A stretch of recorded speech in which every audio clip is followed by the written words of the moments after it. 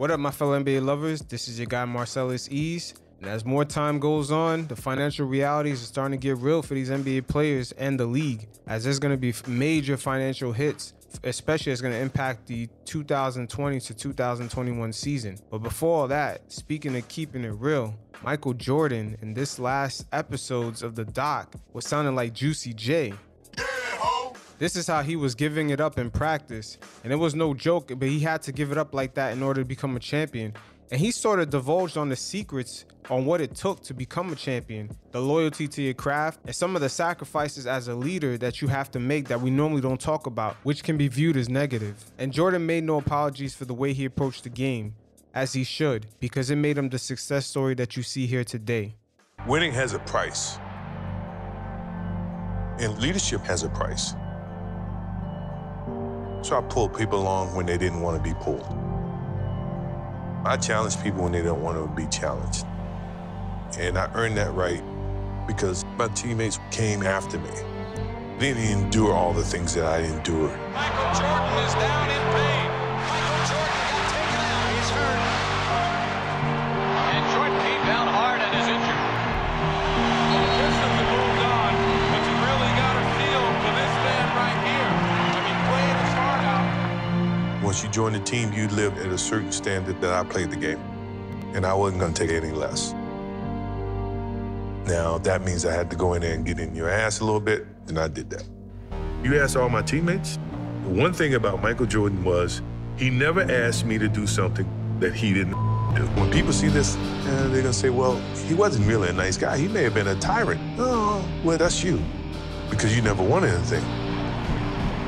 I wanted to win, but I wanted them to win and be a part of that as well. Like, I don't have to do this. I'm only doing it because it is who I am. That's how I played the game.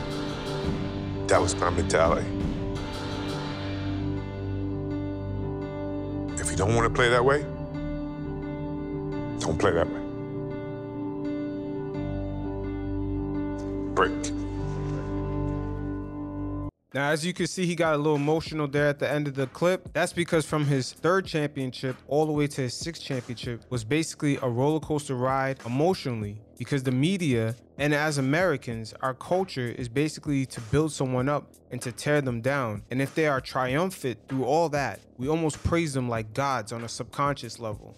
We've seen this with guys like Muhammad Ali being stripped of his titles and then becoming champion again. We've seen this with Michael Jordan in 1993 with the gambling, his father dying and winning a championship from 93 and then again in 96, 97, 98. And we even seen this with LeBron James. The fact that he was hated when he went to Miami in 2011 and eventually in 2012, 2013, he became a champion again.